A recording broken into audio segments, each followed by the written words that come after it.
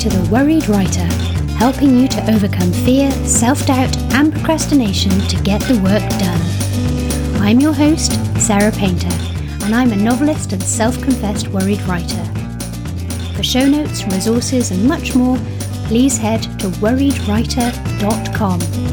And now, on with the show. Hello and welcome to episode 29 of The Worried Writer. I'm recording this a little early on Saturday the 24th of June as I'm clearing the decks before taking a family holiday. My guest today is best-selling author of historical crime fiction, Martin Lee. Martin writes under the name M.J. Lee, and his books include the Jayne Sinclair Genealogical Mysteries and the Inspector Danilov series, which is set in 1920s Shanghai. Before writing novels, Martin worked as a creative director in advertising, and it was really interesting to hear about how that experience has helped him in his novel writing career. In the interview, we discuss plotting versus pantsing, Martin's writing process, and he gives some wonderful advice on doing historical research. I must apologise for the sound quality in the interview. We had some technical difficulties. I've done my best in post-production, and I really hope you can still enjoy it, as Martin and I had an interesting chat. In writing news, I finished the big rewrites on Beneath the Water for Lake Union, and I'm going into the studio this week to begin recording the audiobook of Stop Worrying, Start Writing. Also, as it's June and the previous 6 months seem to have flown past in a bit of a blur, I thought it would be a good idea to revisit the goals I set out for 2017 back in January. I did a big blog post with updates on the progress I've made and my plans for the rest of the year. As you know, I'm obsessed by goal setting and have found it hugely helpful, and this exercise was no different. It was really good to set out exactly what I've managed to get done and to check in with how I'm feeling about my aims and goals for the next 6 months. Overall, I'm very pleased, but my clear takeaway is that it's definitely time to refocus on writing new first draft material. I had forgotten that I had set the goal of 3 new books this year, so I'm glad I reminded myself while I still have time, which is why I urge you to do the same. Sometimes I think we can avoid looking at our plans and goals after we've made them, as we are fearful. But even if it is bad news, in that you've completely fallen off the wagon and are way behind in your progress, it is truly better to face that and know, so that you can refocus, readjust or recalibrate. It's far better than to simply ignore the situation. If you do that, you're definitely not going to make any progress. I'll put a link to the post in the show notes, and I'd love to hear about your plans for 2017. How are they going? Are you making any adjustments to ones you have set, or setting some for the first time, or recommitting to the ones that you made in January? In other news, I appeared on another podcast, Paul Teague's Self-Publishing Journeys. I was super nervous before the interview. I far prefer asking the questions to answering them. And when I do this podcast, I know that I'm in control of the editing and I can cut it out if I say something truly stupid. But Paul was really nice and made it very enjoyable. If you want to hear more about my journey to publication, my experiences of becoming a hybrid author, and my writing process, I've put a link in the show notes. While we're on the subject of other podcasts, I'd also like to recommend Mark Dawson and James Blatch's The Self-Publishing Formula. They have a great mix of author interviews and business and marketing advice. Okay, on to this month's listener question. This question is from Janine. Janine wrote, I'm currently editing my first draft and I'm struggling to come to terms with the taste gap. I've been reading Jojo Moyes' latest novel, which is just fantastic, and returning to the editing afterwards is really rather difficult. I struggle to imagine my writing will ever be as good, and I so desperately want it to be. Do you have any advice? Well, the taste gap that Janine refers to here from it's an Ira Glass quote. I will put a link in the show notes to the full quote, but it's basically about how we come to do creative work because we have good taste and we like stuff. And then we start doing creative work, and of course there is this gap between what we're creating and what we know is good. And at the end of the quote, Ira Glass says, "The most important possible thing you can do is a lot of work. Do a huge volume of work. Put yourself on a deadline so that every week or every month you know you're going to finish one story, because it's only by actually going through a volume of work that you are actually going to catch up and close that gap. Well, thank you so much for the question, Janine. I really wanted to read it out because I know with utter certainty that this is something we all go through. It's also something that can rear up again and again throughout the writing process, no matter how long you've been creating.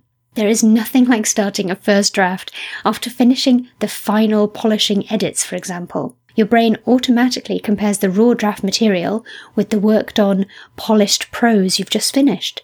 And your fear is likely to tell you that you've lost whatever talent you had and you ought to give up immediately. Hopefully, it helps just to know that this is completely normal and that it's something that every single person engaged in creative work experiences.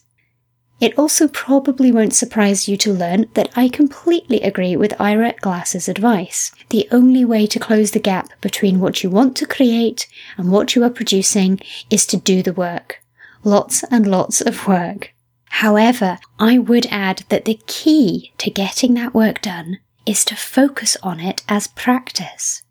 I talk about this in Stop Worrying, Start Writing, as I found it truly revolutionary in my own writing life. If you can shift the focus from the finished product, the book you plan to complete, to the daily practice of getting the words or the edits done, that will really help.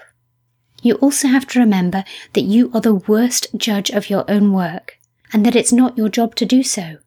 To take your example, I am willing to bet that even Jojo Moyes probably finished that book and wasn't sure if it was any good. Your only job is to finish. If you do the work to the best of your current ability, then you get the gold star. You have fulfilled the contract with your creativity. Once you've finished, you have to let it go so that it can be appreciated and, yes, judged by other people. And then you can get stuck into your next bit of practice. By focusing on the process, you will take some of the pressure off the final product and hopefully keep front and centre in your mind that this is what you do. This is what writing is. It's not all about one book or one story. It's a long process of creating and finishing and letting go, through which you will learn all the time. If you can take the pressure off any one particular story or book or script and remember that this is a long game that you are engaged in, it will hopefully help you to be less searingly critical of the particular work that you are finishing at this moment. Rather than thinking of it as the be-all and end-all that must be perfect, that must say everything, that must do everything, that must be everything, you can hopefully then just remember that it is just one bead in a long chain. I really hope that helps, Janine, and thanks so much for your question. If you have a question on writing, publishing, productivity, or self-doubt, do get in touch. Sarah@worriedwriter.com or find me on Twitter @SarahRPainter. As always, I am hugely grateful to you for listening and to everyone who has sent kind messages or tweets and spread the word on social media. If you know someone who might enjoy the podcast, please do share it. And if you have a moment to spare to leave me a rating on iTunes, that would be great. I also want to give a quick shout out to a listener of the show, Vanessa Robertson. Vanessa got in touch to let me know that she has just signed with her dream literary agent. Congratulations, Vanessa! She was also kind enough to say that the podcast had helped her during the writing and submission process, which absolutely made my day. It makes me so happy to play a small part in other writers' successes, and I am honoured to belong to this supportive and sharing community. Also, some other lovely folk on Twitter. There's Bibliomaniac UK, Bri Mariano, and A.L. Michael. Also, Pernille Hughes, and I do apologise if I'm pronouncing your name wrong, said, "Apparently it isn't just me floundering, so reassuring. I think I'll start from episode 1 every time I start a new story now. It's like having an equally worried travelling companion." Thanks, Pernille. And now, on to the interview section of the show.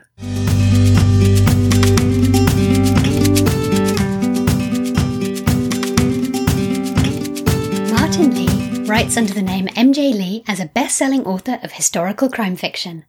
His books include the Jayne Sinclair Genealogical Mysteries, Samuel Pepys and the Stolen Diary, and the Inspector Danilov series, which is set in 1920s Shanghai. Before turning to novel writing, Martin spent 25 years working for advertising companies in London, Hong Kong, Taipei, Singapore, Bangkok and Shanghai. As a copywriter and creative director, he has won awards from Cannes, One Show, D&AD, New York and the United Nations. Welcome to the show, Martin, and thank you so much for joining me. Great to be here. Fantastic. Well, if we could just dive in straight away with The Murder Game is your latest release, and it's the third book in your Inspector Danilov series. I would love to hear what drew you to writing about crime in 1920s Shanghai. I was drawn to the period in the era when I was living in Shanghai. I lived there from 2011 to 2014, working as a creative director in a big American agency in China. And I remember very clearly when the idea for writing a novel came to me. I think I had a pretty bad day, as you sometimes do, working in advertising, or quite often do working in advertising. And I remember walking behind the Bunt, not on the Bunt itself, but the roads behind the Bunt in Shanghai. And I got to, it was around dusk, I think in October, beautiful time of year in Shanghai. And I got to a crossroads just behind the Bunt. It's where the Jiangxi Middle Road meets Fuzhou Road. And it's quite an old area. And in that particular crossroads, if you look up, there's 4 Art Deco buildings in each corner. And so I remember looking up and, Shanghai's got 22 million people, and for some obscure reason, there was nobody around. There was nobody on the streets. And there wasn't even any cars or motorbikes or even bikes.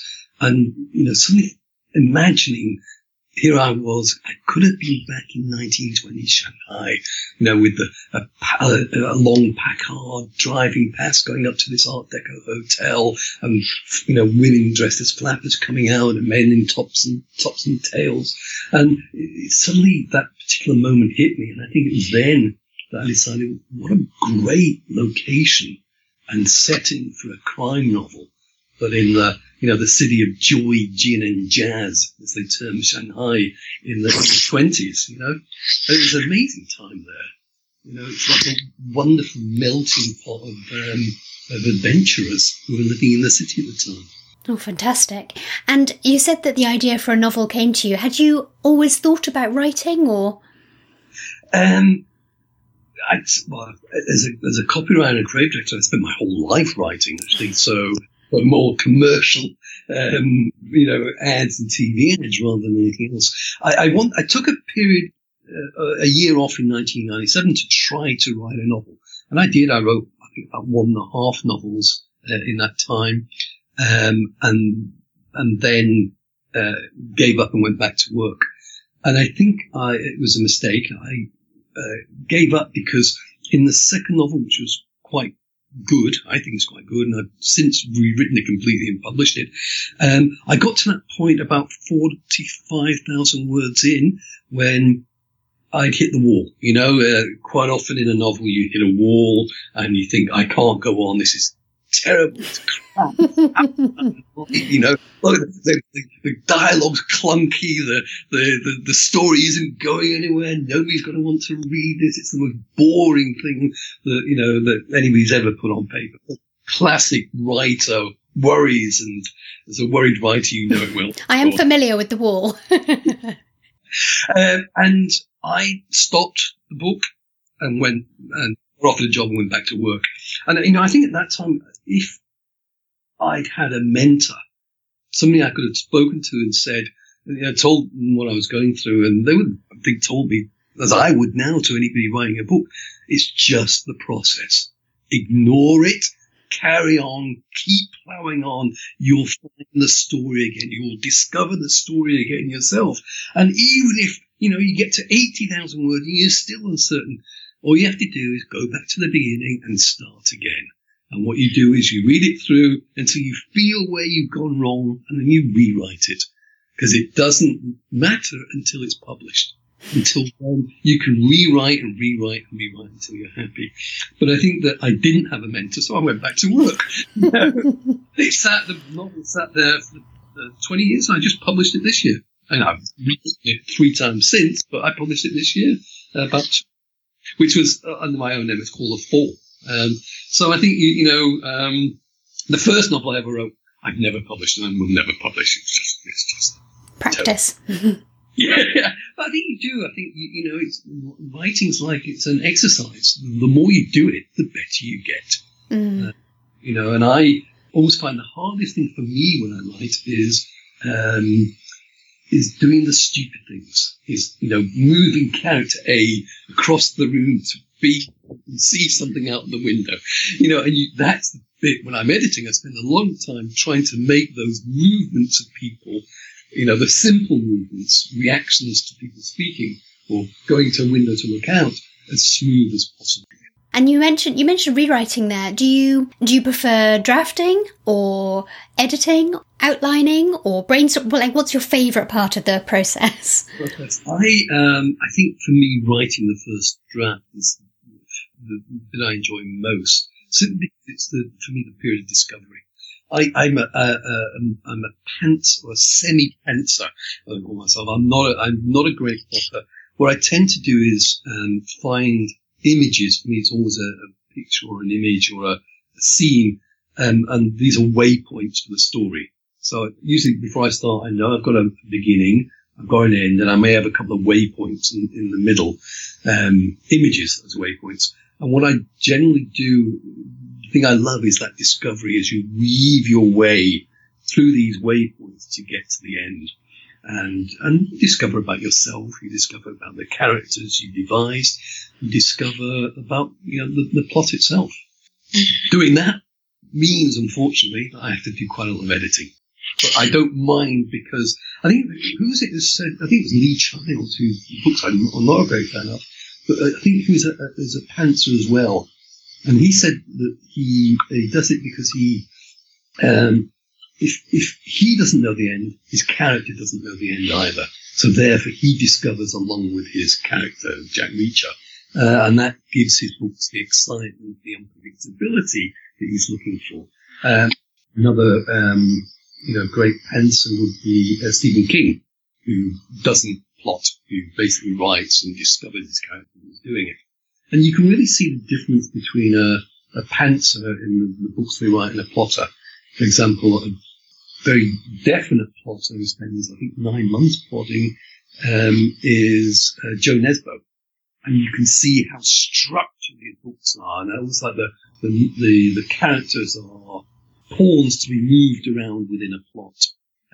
It's still very well written, but I think you can really see the difference. I actually prefer that sense of discovery. I think it's very reassuring to just always think that there are these different approaches, and ultimately, it doesn't really matter as long as you get the book written. Because I've spent a long time, many years, wishing that I was a plotter, wishing that I was able to outline, and bemoaning the fact that I can't. But I'm starting to just sort of accept it a wee bit more now and just think that's how I write. I write these first drafts and then I have to rework them a lot, as you said. And that's just how it is. And I think, wherever there's 100,000 writers in the world, there's probably 100,000 different ways of working. It's finding the way of working that you are very comfortable with. I, outline maybe 3 or 4 images and about a page of little notes to myself. And then I and that it's the way that works for me, and hopefully it's the way that makes the books interesting to read. I hope, And I do absolutely love talking about the nitty-gritty of process as well. So, would you mind telling me about your sort of routine? Do you write every day? Do you aim for a particular word count or anything like that? I write every day generally. But generally I write every day simply because it's the only way I can keep the momentum going. I will look for reasons, as all writers do, to do something else. So I force myself to do it. I'm a morning person, so I'm usually up between 5 and 6 every morning. I try and start work at 6:30, and then I write until I've got about 2,500 words. And then I stop, which usually for me is about 11 o'clock. So around there. And then I've taken breaks in between. So I'm quite structured like that. And it doesn't matter. I'm in Manchester at the moment.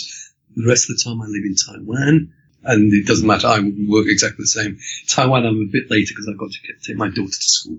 But I take my daughter to school, then I come back and write and still follow the same process. Use the afternoon free to be me, to meet people, to have coffee, to go out, to market the books, which is necessary. And to do the sort of things that I like doing as well. You know, I think the worst thing you can do as a writer is sit at a desk and hope that it comes, force it out. I think you need to be disciplined about your time. It's a job, it's work, and then let yourself enjoy life. You know, there's a great. I mean, again, it was a creative director, and I spent my whole life being creative on tap, if you like. So, when you're working or being paid to be creative, I mean, you spend a lot of time, as I do as a writer, staring out the window and just thinking. But at that time, I'm actually working. When I'm staring out the window, I'm thinking. And have you brought any tips or productivity things or creativity things from your work as a creative director to now being a full-time author? Yeah, there's a great book, The Man Academic, with the world's worst name, Csikszentmihalyi. It's a book on creativity. He's a professor in Stanford. And they had a couple of things. The first thing was that if you think you're creative, you are creative. A lot of people tell themselves, I can't do that, I can't write, I can't draw, I'm not creative, I'm not a creative person. He interviewed, I think, 18,000 students, and he found quite simply those that thought they were creative. They were quite happy in their jobs. Those who didn't weren't. It's the old Dante thing about each person confirming a prison. Each person thinking of a prison. Each person confirms a prison. So if you think you can't do something, you definitely can't do it. Think you can, you might not be great, but you'll get it done. You can. The second thing that he did, I mean, it was in his second book, he was talking about the zone, which I think is a really important thing for writers particularly. And for me as a historical crime writer, it's very important for me. It's a time when you are so focused on what you're doing, the world outside you vanishes. I think most people have experienced that when they've been watching a game of football or doing something, doing a jigsaw puzzle, whatever, it doesn't really matter.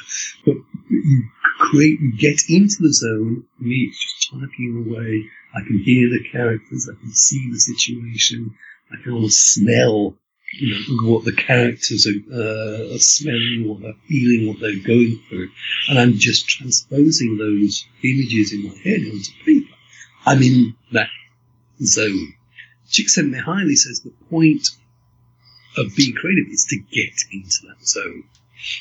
So I now can usually do it straight away. Within 30 seconds, I'm in that little world. Everything else vanishes around me. I don't hear music. I don't hear anything else. I'm just listen. And then, 45 minutes to an hour later, I'll look up. I think 3 minutes have gone and an hour's gone. And then I usually have a break. I'll go and make myself coffee or do something. And then 15 minutes later, go back to work and immediately get into the zone again. That's amazing. Is that from training yourself to get into the sort of flow state or the zone? I think a lot of it's because I had to. I had to physically do it every day, simply, because that's what I was paid to do. But I'm trying to think how I do it. It's almost the process of picking up the laptop. I actually work, by the way, not at a desk. I work sitting in an armchair with the laptop, with the Mac on my lap. Probably terrible for my posture, but as soon as I'm sat in my chair with the laptop on my lap, tapping away on my Mac, I'm immediately into the zone. So that, and the flow, the words flowing out. And I think it's partly just tapping into that and actually having the confidence to know it will come. I touch wood, throw salt over my shoulder all day, and I think it's supposed to. I don't have problems with blockages or it's called word blindness or word blockages. I actually don't even believe in it. Even if you feel it, write anyway. Use unconscious writing. If you ever get the block, a tip would be just write whatever comes into your head. Not about the story, not about the novel you're doing. Just write what happened in your life. And immediately you start writing, you get into that flow of writing, you can then transfer that flow energy into into the novel. But I don't believe word blocks don't exist. I think that's really good advice. And so you don't suffer from creative block. Is there a particular part of the writing process or the process of being an author, so marketing or any other aspect, that you do tend to procrastinate with, or you're likely to have some sort of, maybe not block, but perhaps fear of? It surprises me. Again, I spent 25 years of my life marketing products. And I keep, the rational side of my brain tells me, treat yourself as another product. That's all you are, marketing your books. You're just another product. But the emotional side, it kicks in, and that's fear of rejection, fear of success, as well as rejection. I think fear of success is more damaging. It's fear of putting oneself out there to be criticised, and that's, to have critiques made of your work. But people say, oh, that's terrible, that's awful. So that's, for me, the strange part, which I didn't think I would have a problem with. And how do you overcome that procrastination or that fear of success or that fear of failure so that you can, do the bit of marketing that maybe you have in mind? It's the same tip I'll say two tips actually I used in advertising when I didn't want to do a piece of work is, first, set yourself a deadline. That deadline has to be set in stone. You can't, deadlines don't get shifted. You set it. So I know I have a deadline on my present book of June the 1st. So I will hit that deadline, I will finish it, and I will send it off to my editor. Then it means working a lot, but I will get it done. The second thing is just set yourself a time when you are, unless there's one other thing, set yourself a time when you're going to start doing the work. The classic thing is you go onto Facebook or you go onto Twitter or you watch TV or you read a book. But I generally say, look, at 2:00, I'm going to do this for an hour. After an hour, I will reward myself. Whatever I decide, but reward chocolate or wine, usually one of the two. So you have basically 2 things. Set yourself a deadline, set yourself a time to start doing it, set yourself a reward when you've done it. So there's something to look forward to doing something you hate. I don't hate marketing, it's just but I do procrastinate. So there's probably other issues about fear and criticism that I'm not keen on. But I think the only way to do it is to face up to it, Very male answer. Face up to your fears. It's not something I recommend. That's my own way of handling it. No, and I think it's good advice in the sense that ultimately we do just have to do it. And I'd like to move on to your creative work, if that would be okay. I was reading about your Jayne Sinclair mysteries, and they're called the Jayne Sinclair genealogical mysteries. And I hadn't actually heard of that subgenre before. I was just wondering if you could tell me a wee bit about it.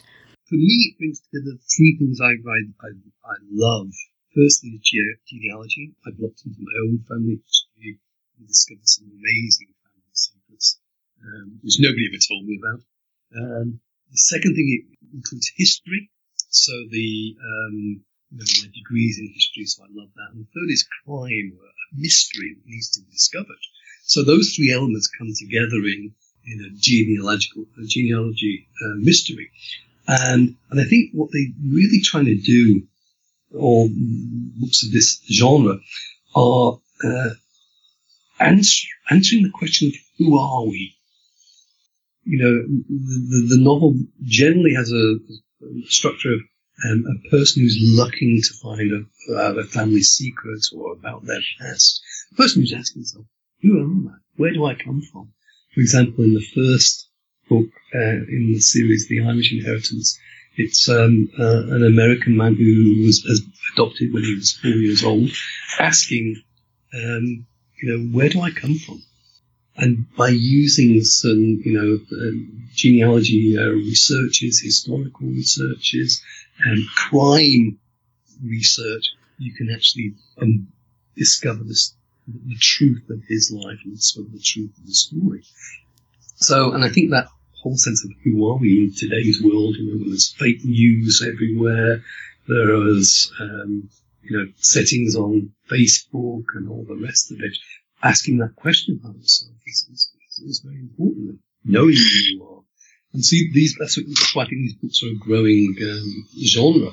And people like reading because it's all about who are we. I think genealogy is something like the third biggest search topic on Google. You know, after maps and porn, I think.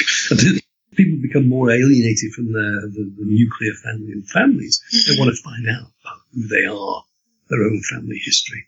You know, I found out my own family history. My grandmother, who I knew she lived to be 103, and was this staid, conservative, Catholic woman, Irish woman, who I found out later was illegitimate. And in the Ireland of 1880s, that would have been a stigma. So all her life, my grandmother, you know, you realise about her that she'd reached respectability, starting with stage.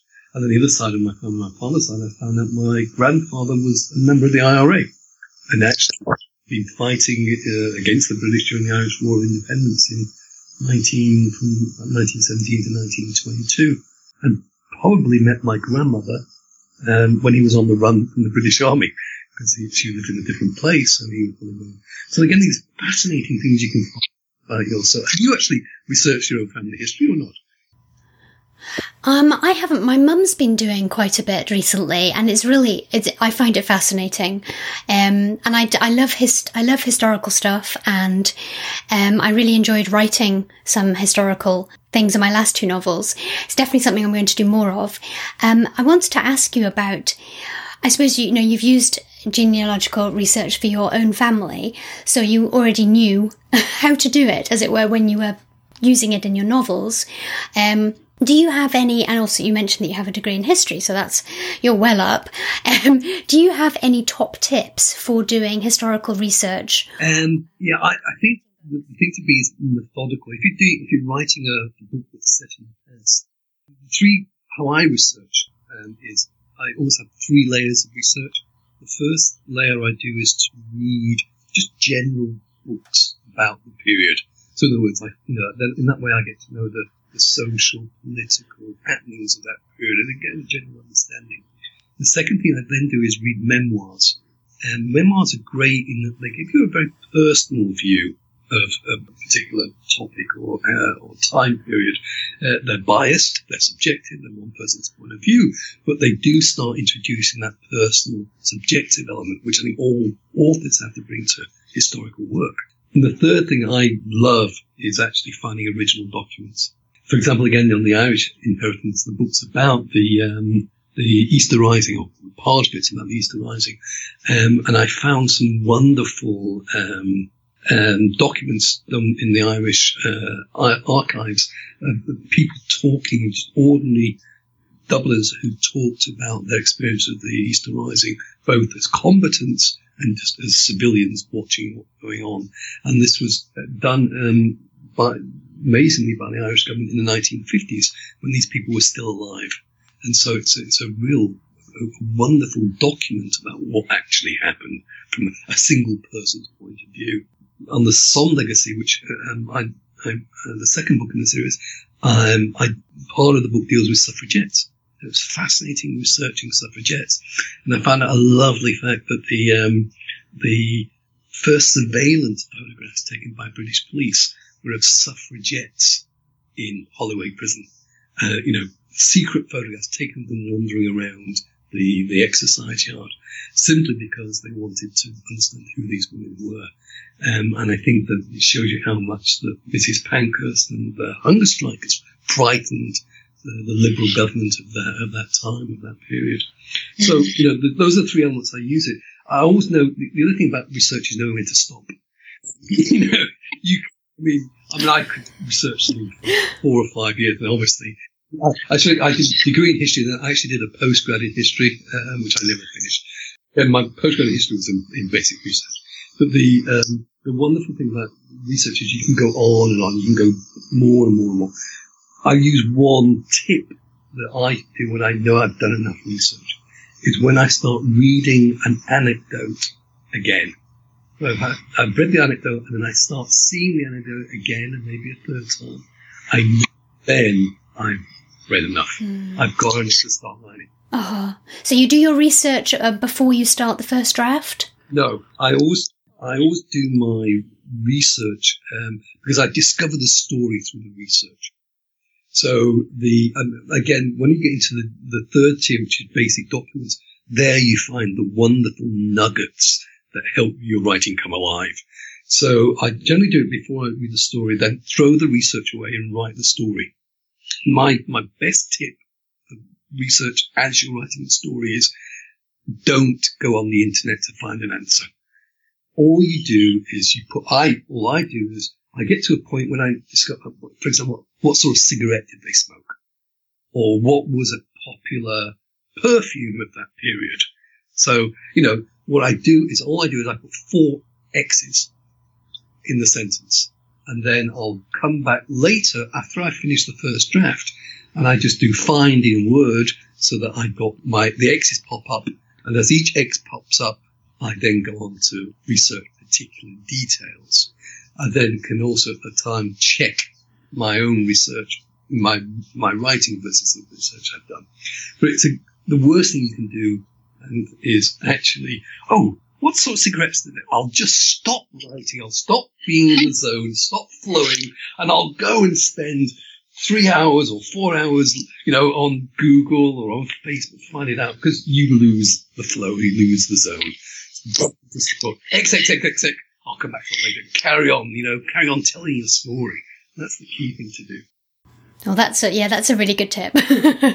And so while we're on a roll as regards advice, what advice would you give to anybody listening who's at the start of their sort of writing journey? They may be struggling to finish their first book, or perhaps they're dealing with rejection, dejection as they submit to agents and publishers. What sort of advice would you give a beginning author? Keep going.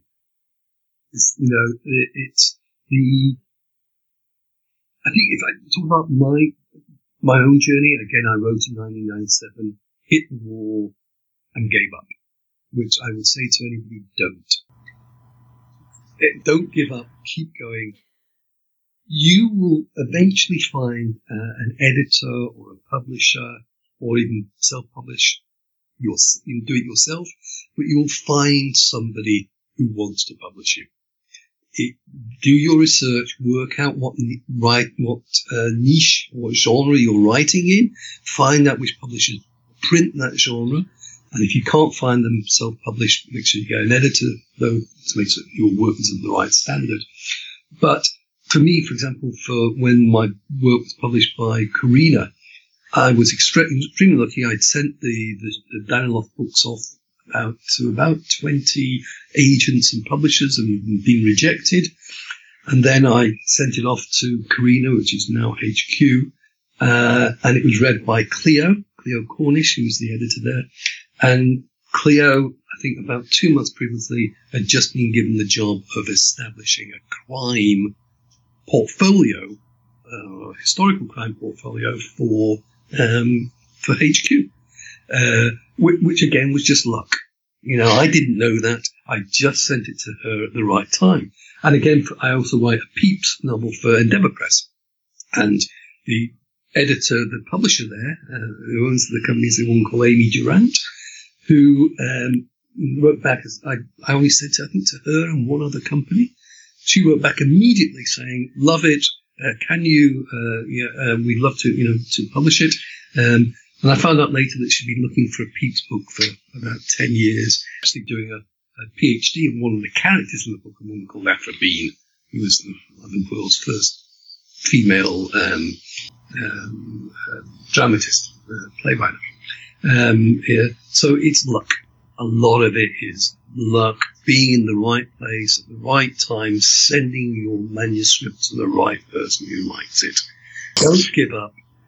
Find the person. They're out there. Somewhere they're out there. But just make your book as good as it can possibly be before you send it off. If that means making certain you employ a proofreader to check for typos, or it may mean using an outside editor, employing a freelance editor to help you make the book as good as it can be. Do it, and then you'll find the person who's supposed to publish it. That's good advice. And so just to finish up, what are you working on at the moment, or what's next for you? I know what my next 2 years are of my life. So I'm just finishing the next Jayne Sinclair. I'll finish it, or editing at the moment. It will be finished by June 1st. It will go off to my editor. She will comment on it, and then I'll come back and revise it. And I think that will be published sometime in September. And I'm in the middle. I write books concurrently. I don't, I don't do one and then do another and another. I tend to do it at the same time. And so I'm in the middle of the new Samuel Pepys book, where he goes off, actually, which he did to Versailles, to the court of Louis XIV, or certainly to Paris, in 1669. And then I'm just starting to think about the next Danilov book, which I think will be due out next March, I think, is when it's done.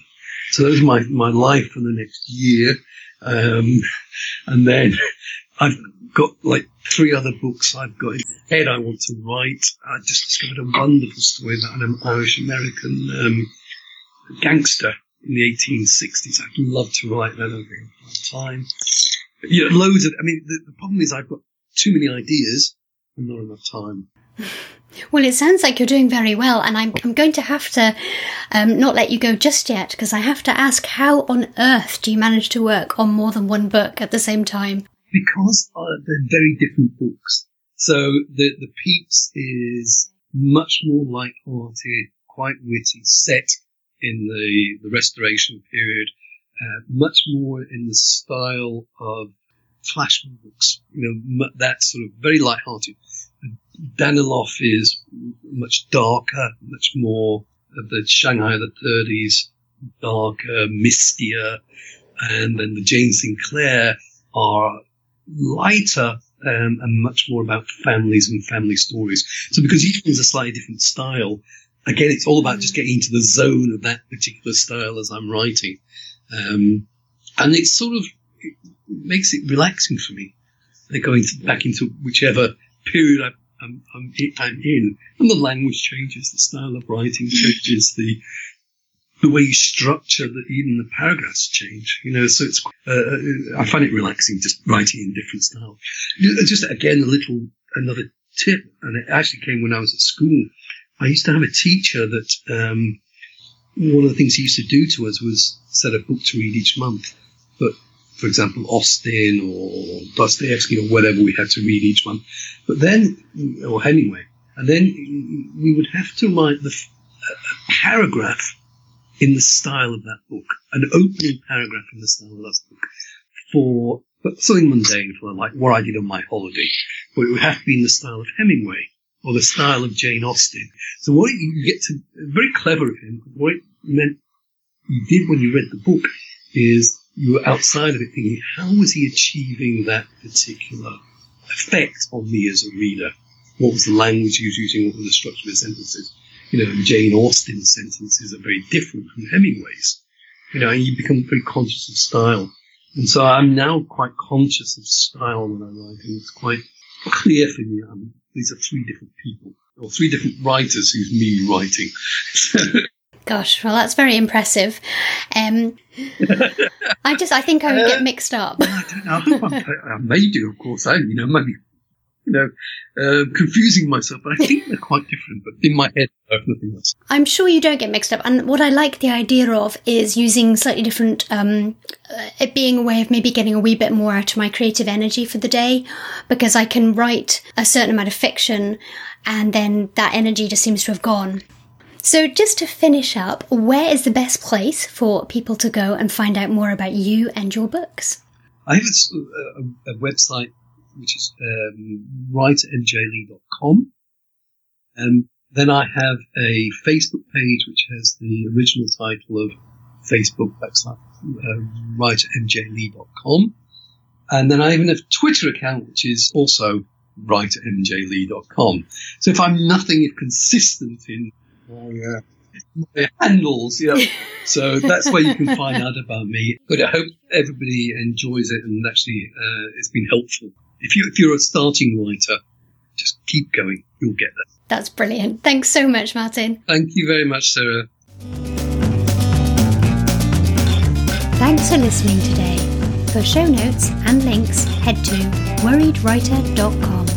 If you'd like to connect, find me on Twitter @SarahRPainter or use the hashtag WorriedWriter. See you next time.